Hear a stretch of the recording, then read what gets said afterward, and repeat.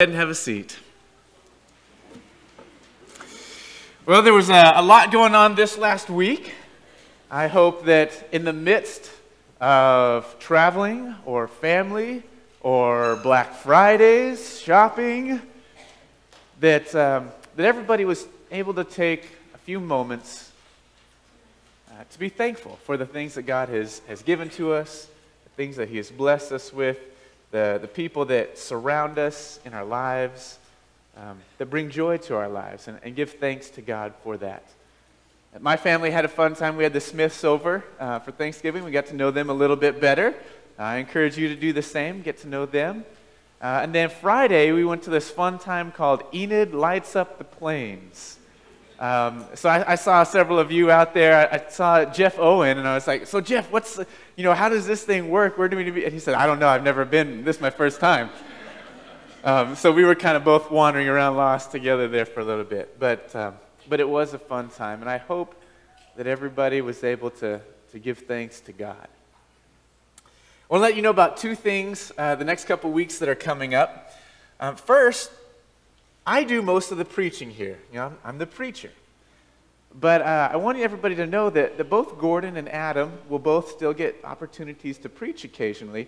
And next week, Adam will have his first opportunity to talk to you guys. So he'll be preaching here next week, so I hope everybody comes and supports him in that. And I'll get the opportunity to lead us in worship that day. So I'm looking forward to that. And then the very next week is our first children's program that we're going to be having.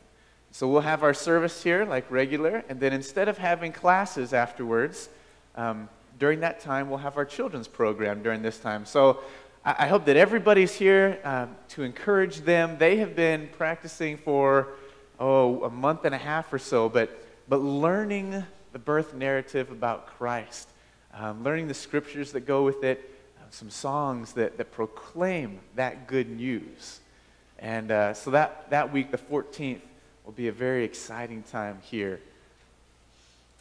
Today we're going to continue our sermon series, Back to the Future, where we are looking back at prophecies that were spoken about the birth of Jesus. And we're going to be in Matthew chapter 2, so go ahead and turn there.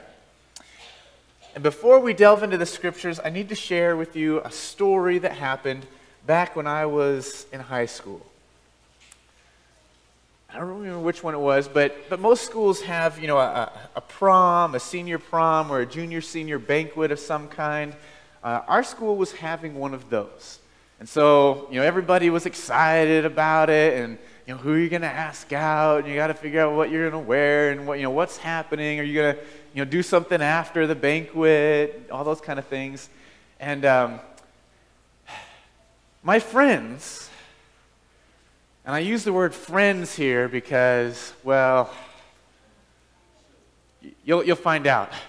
They come up to me and they said, Eric, I'm so nervous to go on this date that I'm too nervous to drive. You have to drive because your family has a big van. And so my family did. We had one of those big Ford conversion vans, that has the TV in it, and they're giant, right? They're like the size of a tank going down the road. My family had one of those, and so two of my friends said, well, Eric, please drive. I said, I am not driving that big thing. You can drive. Drive your date. No, I'm so nervous. I don't know. I'm going to embarrass myself. And so they talked me into driving this thing to the banquet, which was being held in downtown Portland, which is a big area, and every downtown is all small roads. You know what I'm talking about? Where they're one-way roads going both ways, going all around, and they're narrow, and cars are parked on the side anyways. Well, they talked me into driving this giant thing down. So I do. There is no parking for a car that size close to where we're at. And so eventually I see this guy waving, with a little light wand, encouraging people to park. I'm like, well, it's $10 to park. And they said, we'll pay for it. You're driving. We'll pay for it. Fine. And so I pull up, and it's in a parking garage. And this guy's like, all right, you can come in. I said, we're not going to fit in there. He goes, yeah, you'll fit. It's okay. Cars like that have parked in there. I'm like, okay. So I pull in this very narrow one-way place, and cars are pulling in behind me, and we get up there, and I'm looking out. We're not going to fit. And so I tell the next guy, and I said, we're not going to fit, are we? He said, no, why'd you come down? I said, well, that guy told me I'd fit. Well, we have to get everybody to back up. So all 5 cars behind, they make everybody back up. Eventually we get out, we find a spot, we go to the dinner, pay way too much for way too little of food. Afterwards, what are we going to do? We're going to go see this movie. All right, so we all load up in this van again, and we get to the movie theater, and as I'm pulling into the entrance, this car is coming out, but they're not on their side. They're in the middle of the entrance exit. So I'm trying to make this corner, and turn it in there. And up to this point in my life, the worst noise that I ever had heard were fingernails on a chalkboard. There's something much worse than that. They had this pole sticking out of the ground that they would use to chain off the parking lot whenever it was closed. Well, somebody had hit that pole, and so it was sticking out like this. And as I'm turning the corner, all of a sudden I hear this, I just pause right there, and it's that, what do you do then? Do you keep going? Do you back up? I chose the backup method.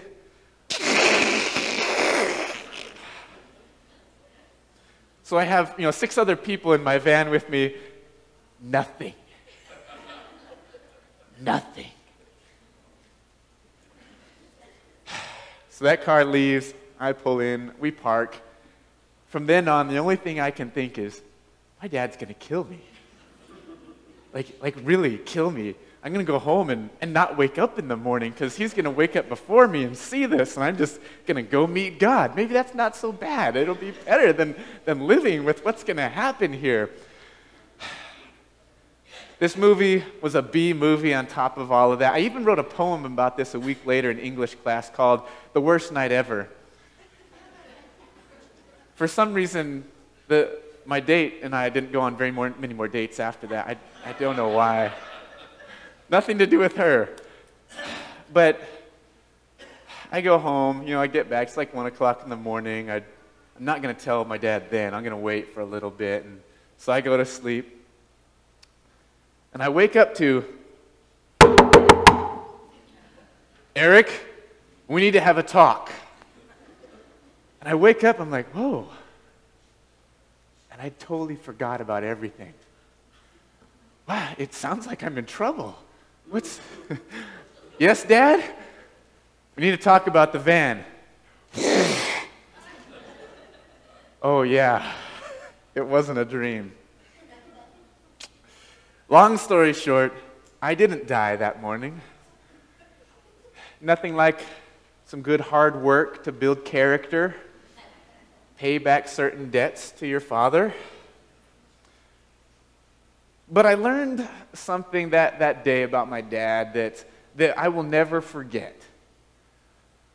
He was angry, he was frustrated, upset, about what I'd done to the side of this van. It ripped a gash about yay long in it. But he didn't respond the way I thought he would. In my mind, I envisioned myself, looking up to my dad, towering with anger. And he didn't respond that way. He was firm. You're going to pay this back, right? Yes, sir. But the most important thing to him was, how did this happen? Is everybody safe? Okay, how are you doing? This is your first accident that you've had. Are you okay? Talk with me about it. And so I'll never forget that about my dad. And I learned that I will always be his son. No matter what I do in life, whether I tear up the side of the car or I disappoint him in some other area in life, whether I go on and do some terrible thing later on that embarrasses him, I learned that I will always be his son and that nothing will ever change that. And so while I may do something that deserves some consequences, some punishment, He will be just in giving that punishment out, but then he will still draw me close to him, give me a hug, and let me know that he still cares about me. Today's passage that we're going to look at, as we read through these scriptures, we find that same characteristic about God. That we are God's children, that he loves us, and when we disobey, there will be consequences. There are punishments. But he will still draw people close to him. So go ahead and turn to Matthew chapter 2. Last week, we talked about the Magi visiting Jesus at his birth.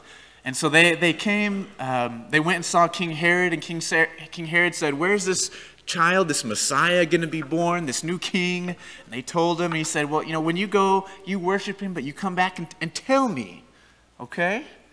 And so the Magi go, they visit Jesus, they give him their gifts, they worship him, and then that brings us up to where we are in chapter 2, verse 12. "And being warned in a dream not to return to Herod, they departed to their own country by another way.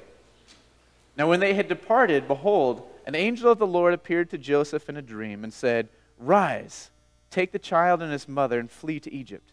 Remain there until I tell you, for Herod is about to search for the child to destroy him.' And he rose and took the child and his mother by night and departed to Egypt, and remained there until the death of Herod. This was to fulfill what the Lord had spoken by the prophet, 'Out of Egypt I called my son.'" And now skip down to verse 19. That passage that we're skipping we'll look at next week. Verse 19, "But when Herod died, behold, an angel of the Lord appeared in a dream to Joseph, saying, 'Rise and take the child and his mother and go to the land of Israel. For those who sought the child's life are dead.'" This little portion is kind of the first introduction of evil into the story. Up until this point, it's all red. You can almost picture a person with that perfect narrator's voice introducing the movie and laying out the characters. This is the narrative of Jesus, who was born here to a virgin this, and this was spoken to fulfill these prophecies, and everything's gone very well. He was visited by the shepherds and by the Magi. And then you get to this point with Herod, and he enters the story, and we've all seen a movie where you know who the bad guy is, but you don't know how he's going to be bad, but you know because he's got this smirk on his face, and he always has this evil laugh. And so you know, oh, he's the bad guy. He's got the smirk and the laugh. That's Herod. "Go, you go and worship this child, and then come and tell me where he is." Ha, ha, ha. But we don't know the plan until here. They're going to search for him and destroy him.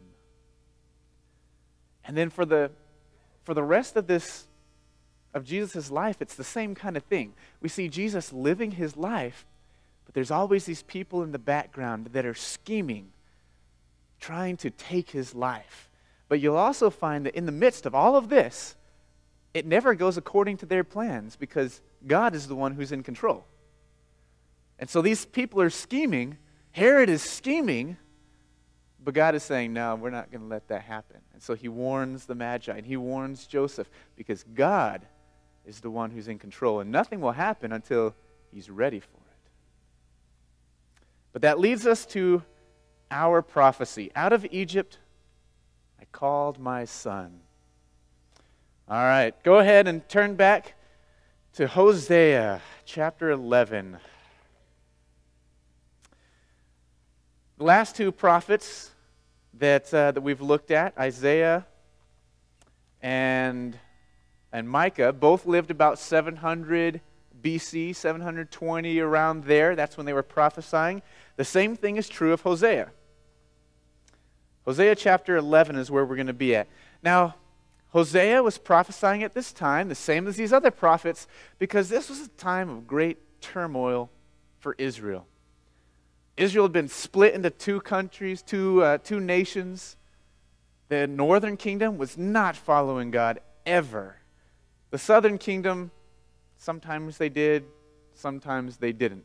But it wasn't going good for them. They were being attacked. They were not following God. Their kingdom was divided. And so God is sending them these prophets, continually saying, turn back to me. You've gone astray, but you need to turn back to me. Come back to me and everything will be okay. I will forgive you. You are my people. And we find in Hosea, God's relationship with Israel described in a couple different ways. The first few chapters are as a husband and wife. God being the husband, married to Israel, the wife, who is unfaithful. And so she runs off with somebody, but then comes back. And she runs off with somebody else and comes back. And God constantly forgives her and welcomes her back and receives her back. And this is actually played out with Hosea's life himself and his spouse. The next relationship that we see is what we'll find in Hosea 11, and that's with God as the father and Israel as the son who continually runs away. Listen, Hosea chapter 11, verse 1.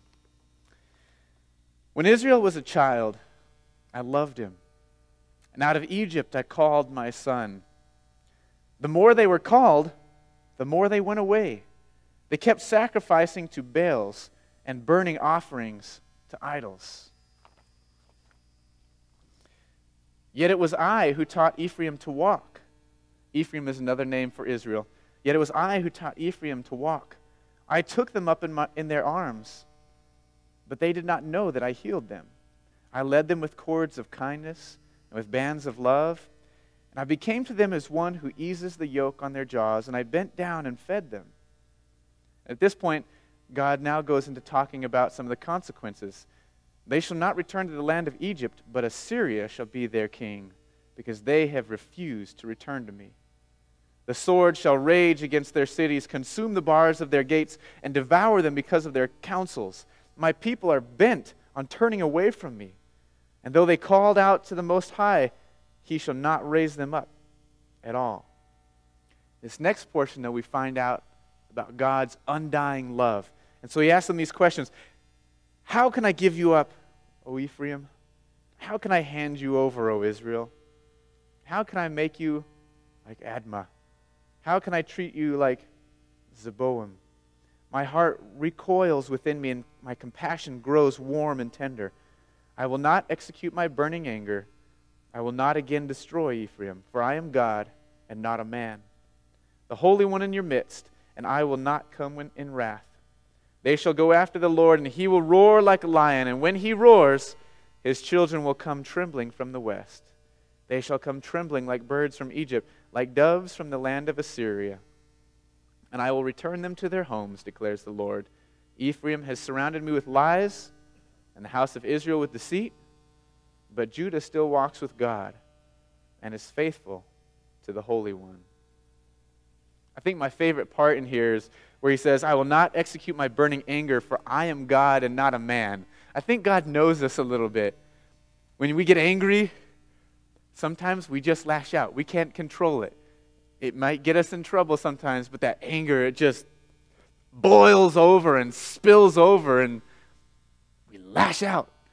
And God says, but I'm God and not a man, and so my anger won't wrath out. I won't completely destroy you. He's God, not a man. And then later he says, I will roar like a lion and call my people back to me. There's so many times I think to my kids when I have to use my daddy voice and kids, and they all come running in real quick because they know I need to obey right now. When God calls, his people will come. But did you catch the imagery in there where he talks about Israel being a son? He says, I called my son out of Egypt. I've called them, but the more I call them, the more they run away. And there's probably been times when maybe we were that kid that was running away from our parents. Maybe we knew we were going to get in trouble, and so we went and hid. And it always makes it better when we hide, right? No. Not at all. And he says, I called them out. There will be punishment because they didn't listen to me. They continually turn away, but in the end I'll call them and I'll bring them back home. And so we see that imagery, God the Father, Israel the Son. And that's important because that's what Matthew is drawing out when he says, out of Egypt, I called my son. So keep that in mind. But God loves his children. He always loves his children. No matter how much they turned, no matter how much they ran away, he continually called them back as a parent calls a stubborn child. Israelites were sinful. And because of that, they were going to be punished like a sinful child. He was not going to release them from their consequences. And this is the moment where we pause and we let replay in our minds every time that somebody told us or that we told somebody else, I'm doing this because I love you. Now go get a switch or go stand in the corner. Because if we love our children, we cannot let them just run wild. They have to be taught and learn consequences. And the same thing was true with Israel. And so God says, you have run away and you will be destroyed. But then he says, but a remnant of faithful Israelites will come back. I'll call them back to Jerusalem. I'll call them back, and one day the Messiah will come. And not only is he calling Israel back, but he's calling all people back to follow him. This Messiah, the Son of God, in whom everybody who calls on his name would find redemption and forgiveness. So let's go back to Matthew now. Matthew 2.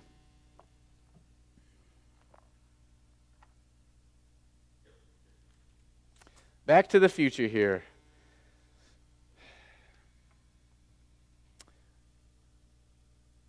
Verse 15. This was to fulfill what the Lord had spoken by the prophet. Out of Egypt I called my son. Now, do you see the similarities between Israel and Jesus here?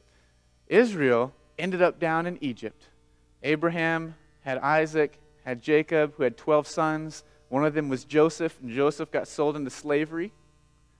But then a huge famine comes, and so all of this family that would become the Israelites goes to Egypt to escape the famine.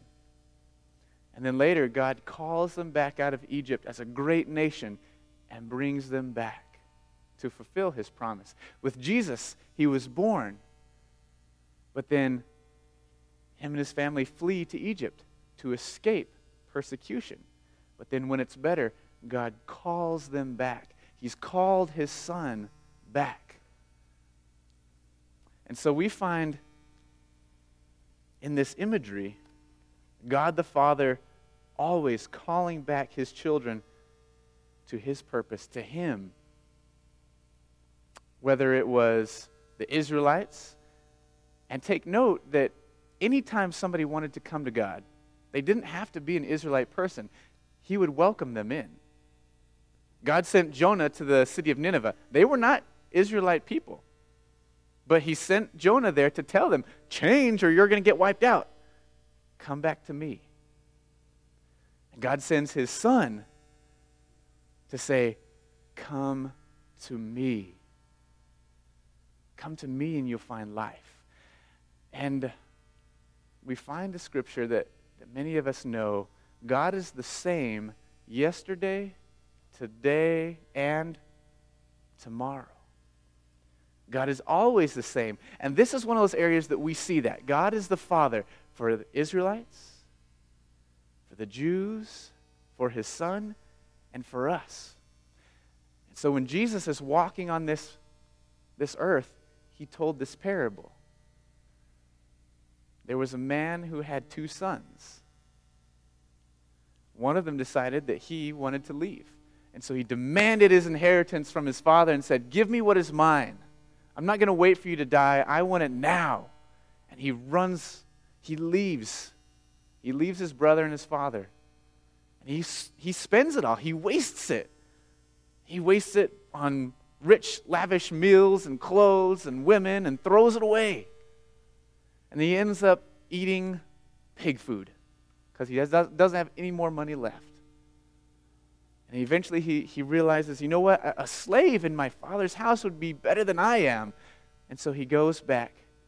And his father, who was waiting for him, who was looking for him. You know, I picture a father that might be out in the fields, and every so often he just takes and he looks to the horizon, or he looks out the window to see if maybe, just maybe, that son is coming back. So this father looks up and he sees his son, and he runs out to meet him, and he embraces him and picks him up. I've been waiting for you. And they throw a feast because the son has come back. And the idea is that God is that father, and then anybody can be that son. You, me, anybody that's run away from God, that has done stuff against God, God will welcome us back. He will welcome his children back.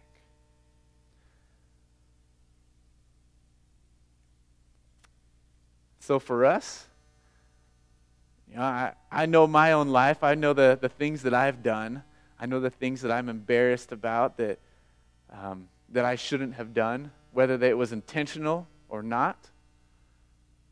I know the people that I've had to go and confront and say, you know what, I need to talk with you because there's something that I did and I shouldn't have done it, and I need to apologize to you. I remember all of those things. And I know that God, despite all of that, will call me back, will welcome me back as his son. And that's great news. And I know that not all of us have had a loving father, or at least the loving father that we should have or that we should expect to have. But God is all that a father should be. When we need forgiveness, he forgives. When we need punishment, he punishes. When we need somebody to listen to us, he is there to listen to us. So that's the lesson that we have today from Matthew chapter 2, verse 15. Out of Egypt I called my son. God is the Father. Let's pray. Father God, I thank you for this day that you've blessed us with. And God, I thank you for making us your children, for adopting us into your family and calling all of us who at one point were far off. And maybe sometime in the future we'll be far off again. But God, I know that even then you'll be waiting to receive us back. Just as you called Israel out of slavery and took Israel to the promised land. Just as you sent your son into the world to call all of us to you, that we could receive forgiveness. And just as the prodigal son was called back to his father, which is you. I thank you for all of that. In Jesus' name we pray. And all together we say, amen. If anybody has anything that you want to pray about, any worries that you want to talk with somebody about, please come on forward at this time. We have elders up here. I'll be up here to pray with you and talk together with. Let's stand and let's sing together.